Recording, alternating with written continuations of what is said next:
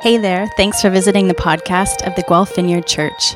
If you haven't already, please subscribe to our podcast using whatever platform you listen on, or visit our website at guelphvineyard.com. Here's this week's message brought to you by our pastor, Chris McQueen.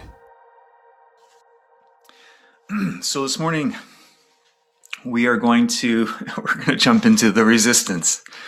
What we're not going to do this morning is we're not going to start a resistance movement. That's not the main filter here for today. But we are going to talk about the second question in kind of the four question arc. Or I've been thinking of it more and more actually as a compass with 4 points. And there are some polarities that exist in that. So last week we dug into a little bit more of this idea of what we embrace, and looked at the story of the Magi and what they threw their arms around and pursued. And today we're going to talk about what we resist. And if you think about the north and south on a compass, there's a polarity that's there literally in the way that our compasses work, and magnetic north and this points one way and south is moving in the other direction. And in the same way, what we embrace and what we resist, they kind of have a certain polarity too. Now, something that I think is really important, and I intend to repeat. I've said this a couple of times, I think, certainly in individual conversations with some of you.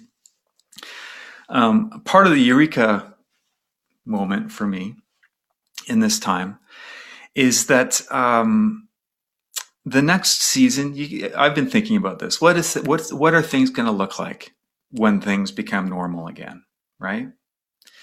Once we're able to open our doors and gather and eat together and do the things together, go to concerts and movies and whatever it looks like, be together.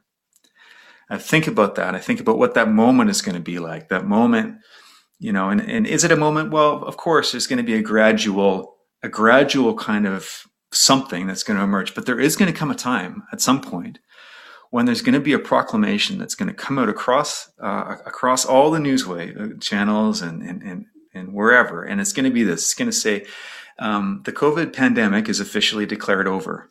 That's going to happen someday. We're going to hear those words. I think we are, and so I've been sort of thinking about that as being, and that's the next starting line, right? And I've been thinking about this season as being a holding pattern. We're just kind of holding the line. We're battening down the hatches. We're trying to hold things together, trying to not spin out, break apart. And I felt like the Lord has challenged that presupposition of mine a little bit. And without getting into too much like motivational speaker type mode, tomorrow it is absolutely starting right now.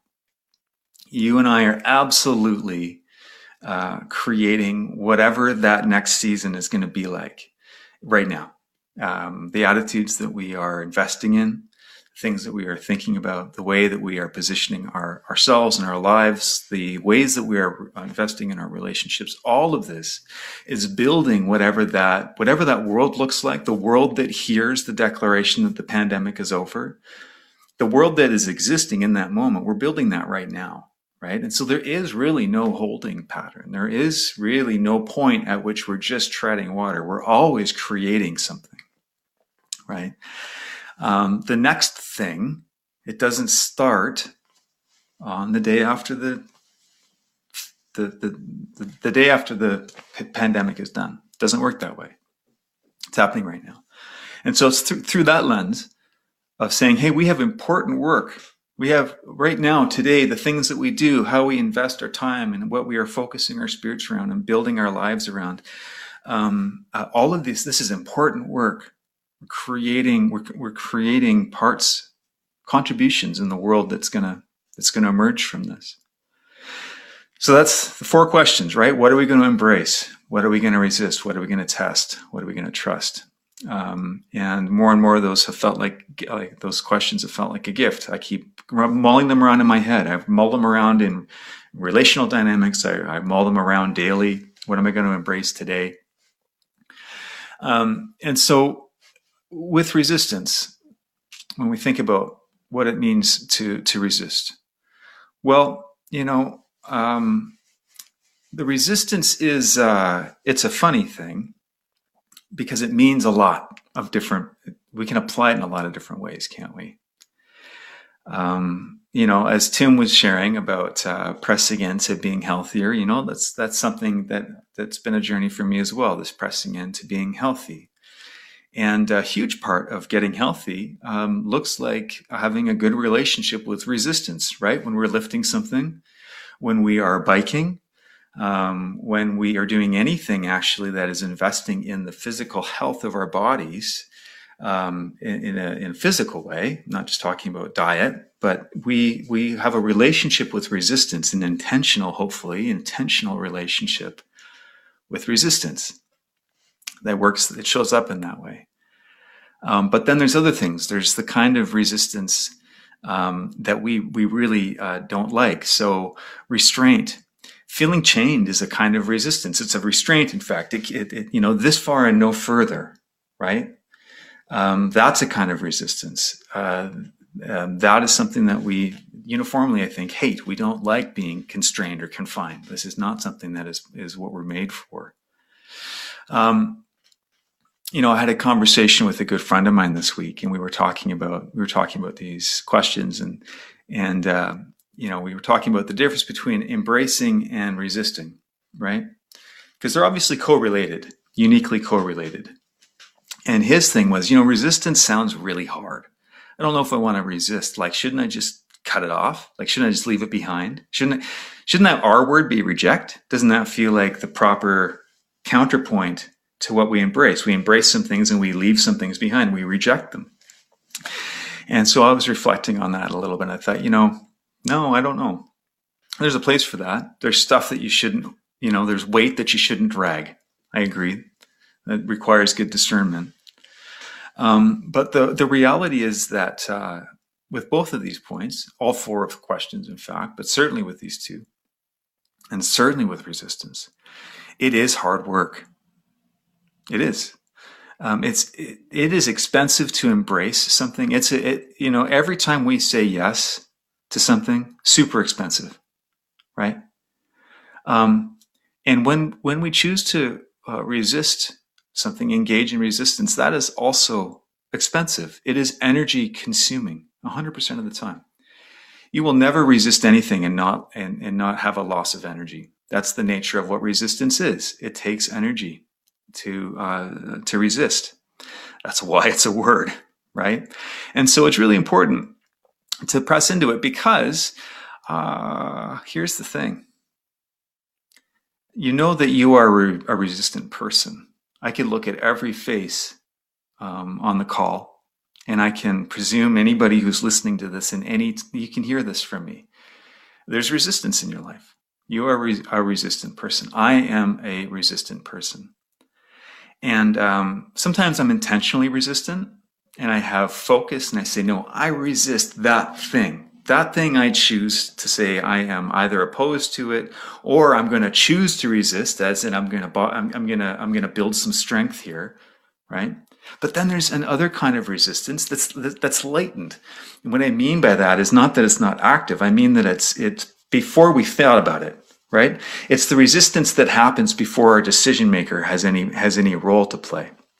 Have you had that experience?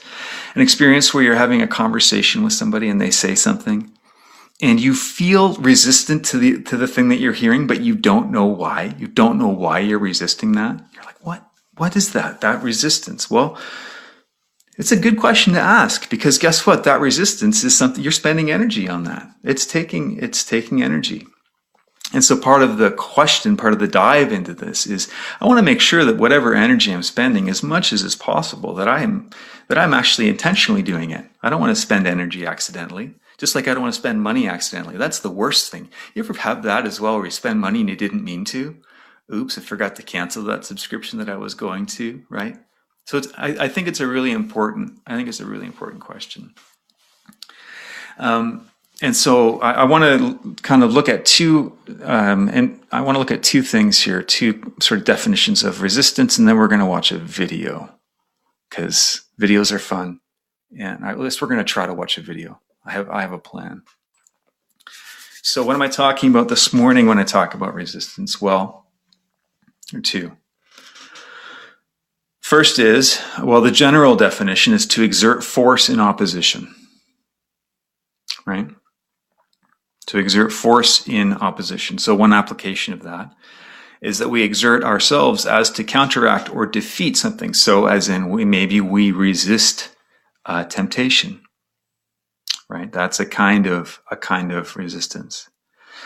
And then there's another kind of resistance, which is like an intrinsic, almost like an application of something. So it's a capacity to withstand the force or effect of something. So like material that resists heat, right? That's another kind of resistance, right? So some people are really resistant to pain. They have a very high pain tolerance.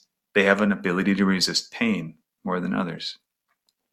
And again, it's important and helpful for us to think about these things as we think about the word. What are we going to resist? What are we going to choose to resist? Right? And how are we using the resistance? What's our relationship with it? Is it something that we're intentionally making work for us? Right? Or is resistance an obstacle?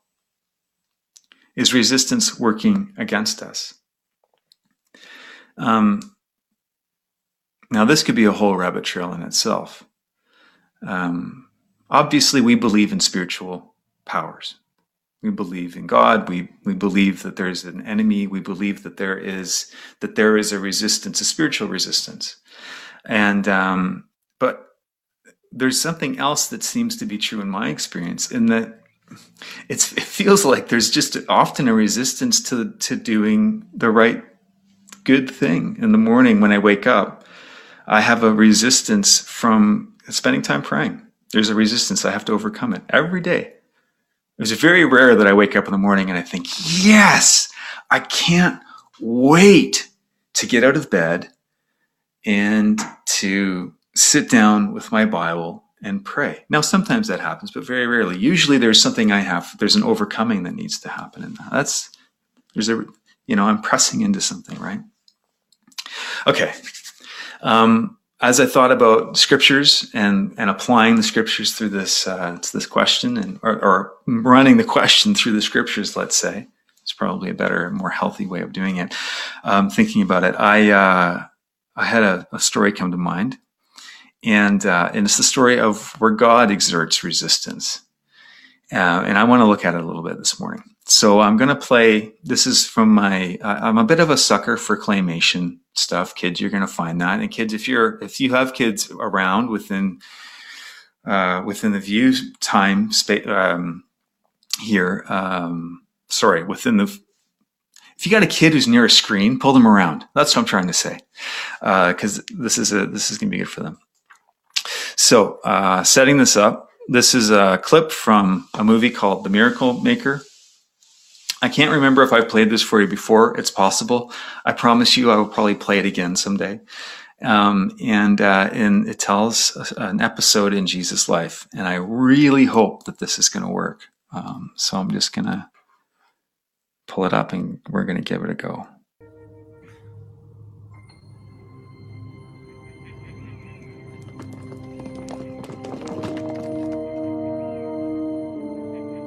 Command this stone to turn into a loaf of bread to satisfy your hunger. If you are the Son of God. It is written, man shall not live on bread alone.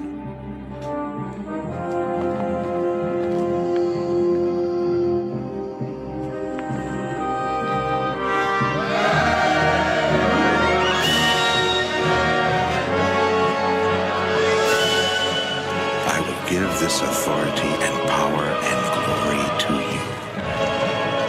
Bow down before me, and it will all be yours.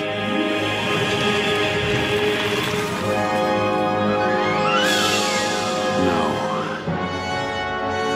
It is written in the scriptures, You shall worship the Lord your God, and no one else shall you serve. No one!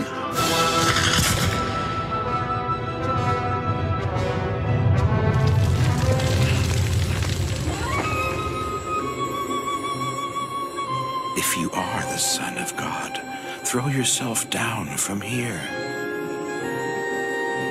For it is written in the Scriptures, He has commanded His angels to take care of you. They will carry you up in their arms before you even hit your foot on a stone. The Messiah, the deliverer of Israel. You shall not put your God to the test! You shall not put your God to the test! Jesus and the temptation. I love the way they tell that story. I love seeing it in the visual like that. Seeing a sense of, it's one thing to read about what Jesus was tempted with. It's very interesting to see to contemplate what was in his mind's eye when he heard these things that we look at and we say he was being tempted. In fact, the scriptures say that he was being tempted. He was being tempted by the devil, being tempted by the adversary, right? Now in the scriptures, now I'm going to reference from Luke's version of this a little bit. There's a few things that are important to know. This is right after Jesus' baptism, and we've talked about this before.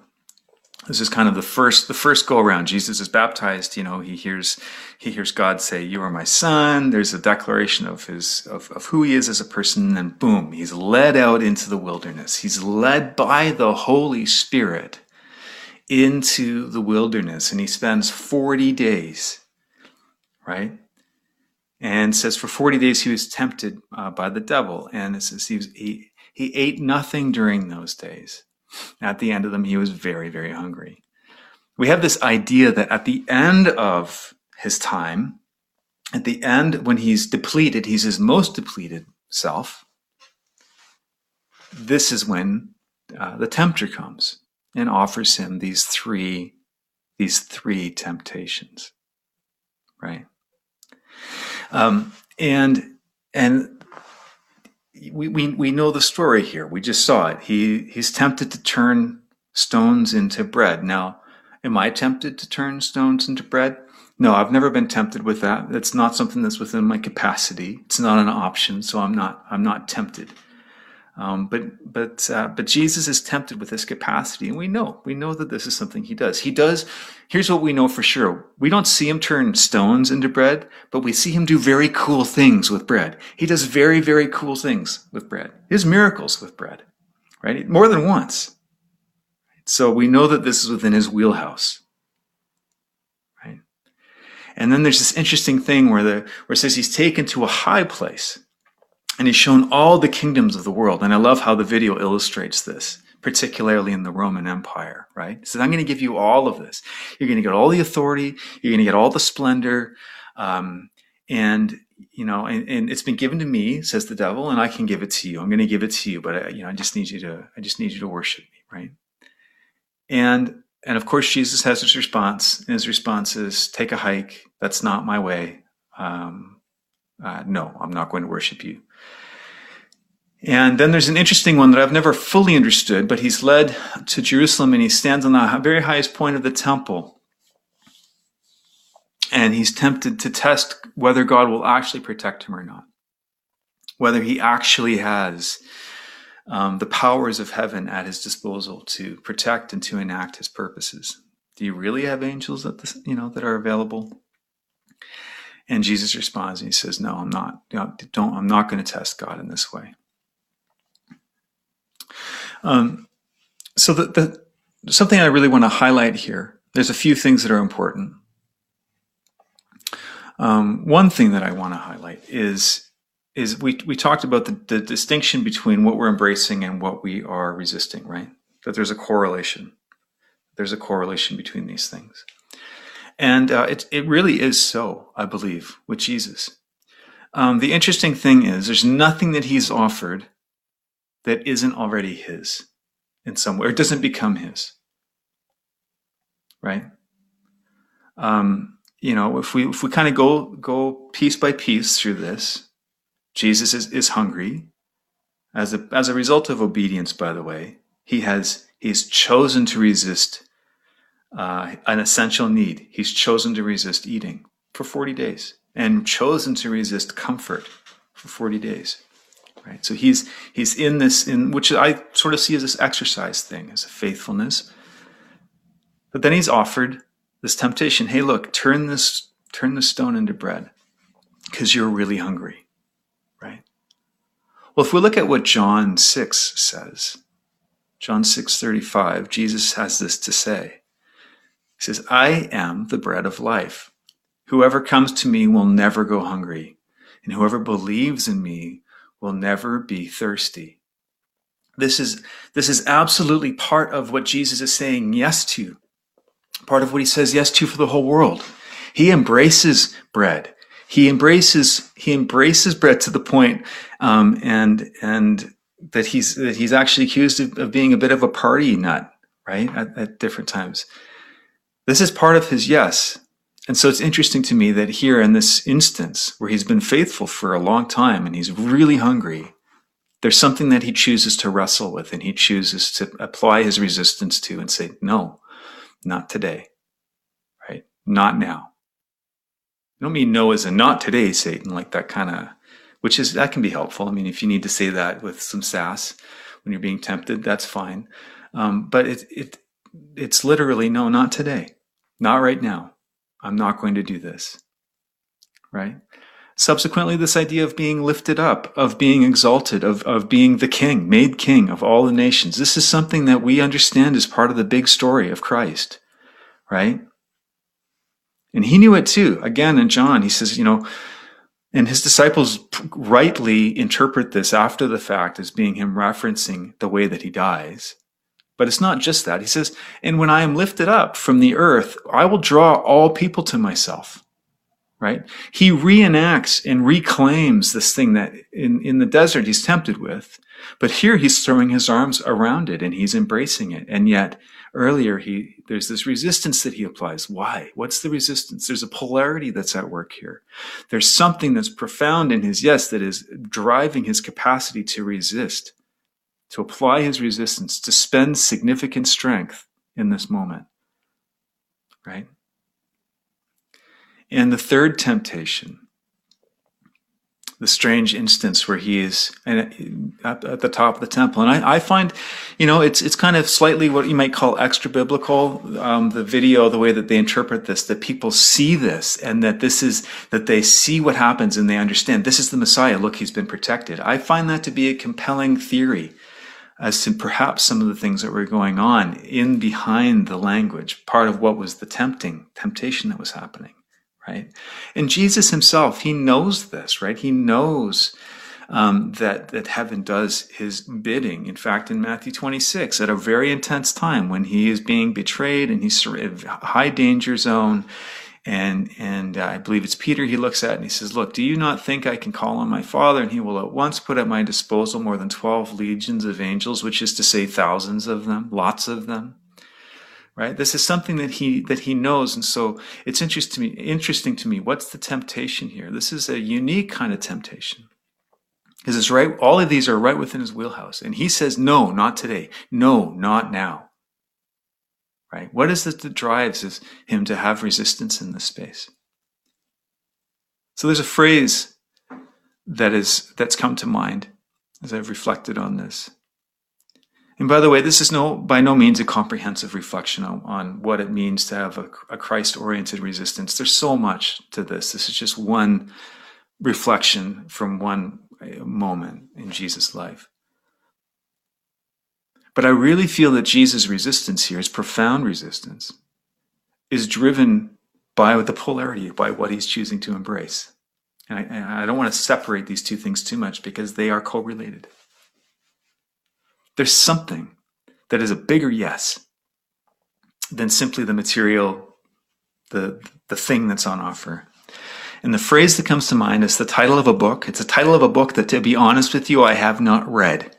But it's the title of a book that I will someday read, and the title itself has been helpful to me. over the years. And so I'm going to quote it.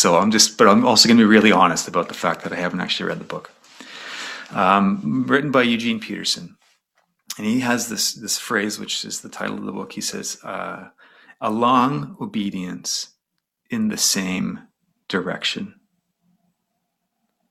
A long obedience in the same direction. When I look at Jesus' resistance and how he applied it and how he chose to spend it, there is something going on here that he's choosing to spend. His resistance is all being spent in one direction here. All being spent in one direction, right? You know, he's being tempted with shortcuts. He's being tempted with the fruitfulness that will result from his life. But there's a short circuit that's trying to get inserted here, right? And it's not about whether Jesus can turn bread into stone. It's about who his master is. It's about the direction of his obedience, the direction of his faithfulness, the direction of his yes, right? And so he chooses a long obedience. And I think it's really important to know that when we talk about resistance, unfortunately, it is expensive work. And unfortunately, it's not quick work. It's not quick work.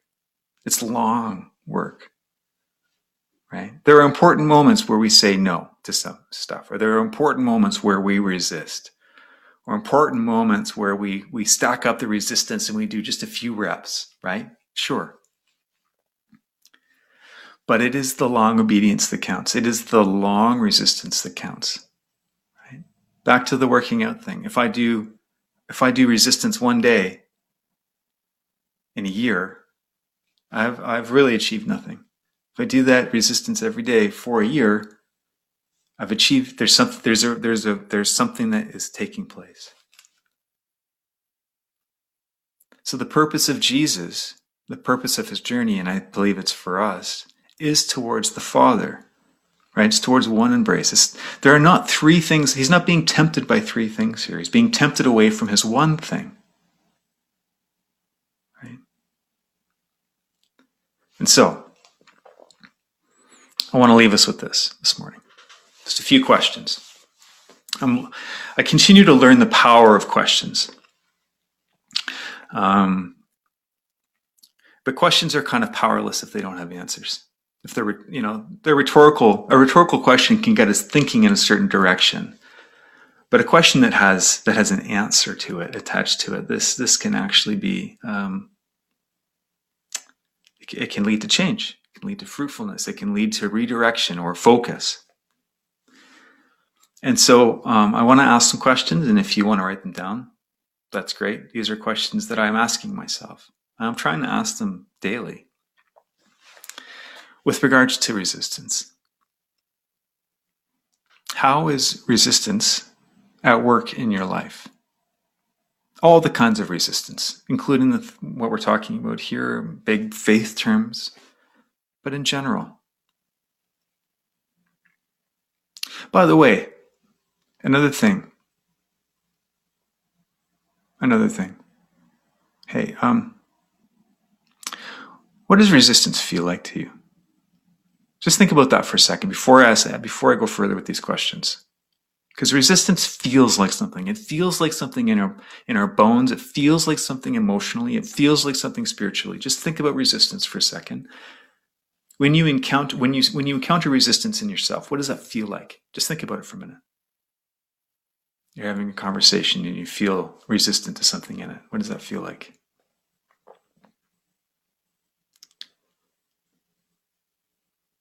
You see an event taking place and you want to resist it. What does that feel like? Just to make sure we're talking about the same things here. Because I believe it's visceral. Okay, back to the questions. The resistance, perceivable resistance in your life, how is it at work? Is it working against you or is it working for you? Or both? What can you do about it? What can you do about it? Is it gravity? Is it like gravity? If it's like gravity, you can only resist for so long. Gravity's going to win. Right? What can you do about it?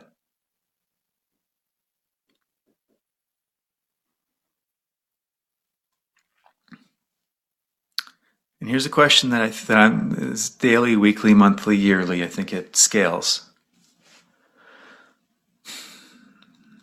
What am I going to resist today? What am I going to resist this week?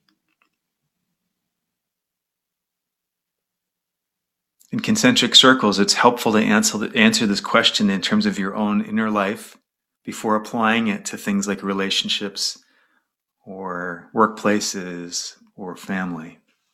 Kind of allow the concentric circles to build out. What am I going to resist today? What's going to resist me today? What is resisting me today?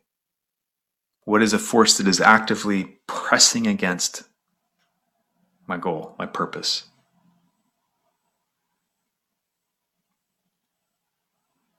And if I look at these resistances, either what I'm resisting or what is resisting me, what direction are those things pointing to?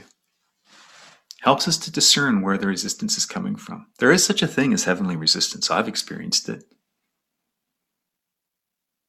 It's kind of helpful to, find out what direction it's blowing, right? And then look in the direction that it's trying to blow you in. That's a helpful discernment tool.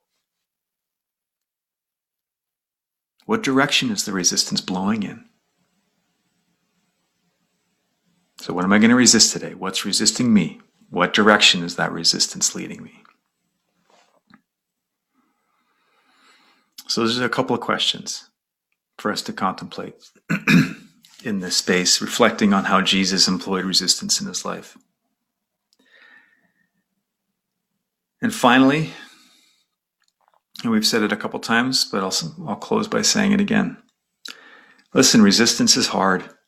It's never easy. By definition, resistance is hard.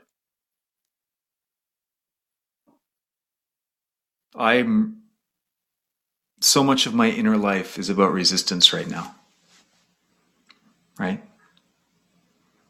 Resisting sadness, resisting judgment, resisting know-it-allness, right? I think I have the world's, I think if everyone thought like me, the world's problems would go away. I'm trying to resist that, the tendency in me. So much resistance, right? And it's hard. And the season is not an easy season. It's a season where resistance matters.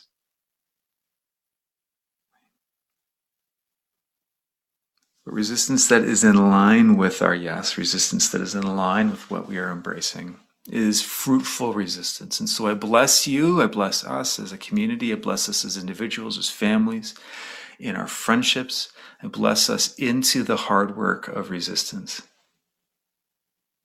And I pray for the Lord's protection for those things that resist us. I pray for the Lord's empowering and his strengthening for those things that resist us like foes resist us. Pray that the Lord would empower us, would give us capacity and strength, because it's going to suck up power and capacity and strength. We ask, Lord, that you would increase that in us in this time, in this season. And at the end of the day, Lord, we ask that whatever we resist, as you form us into your image, Lord, that you would resist us, that our resistance, God, would be in line with our yes.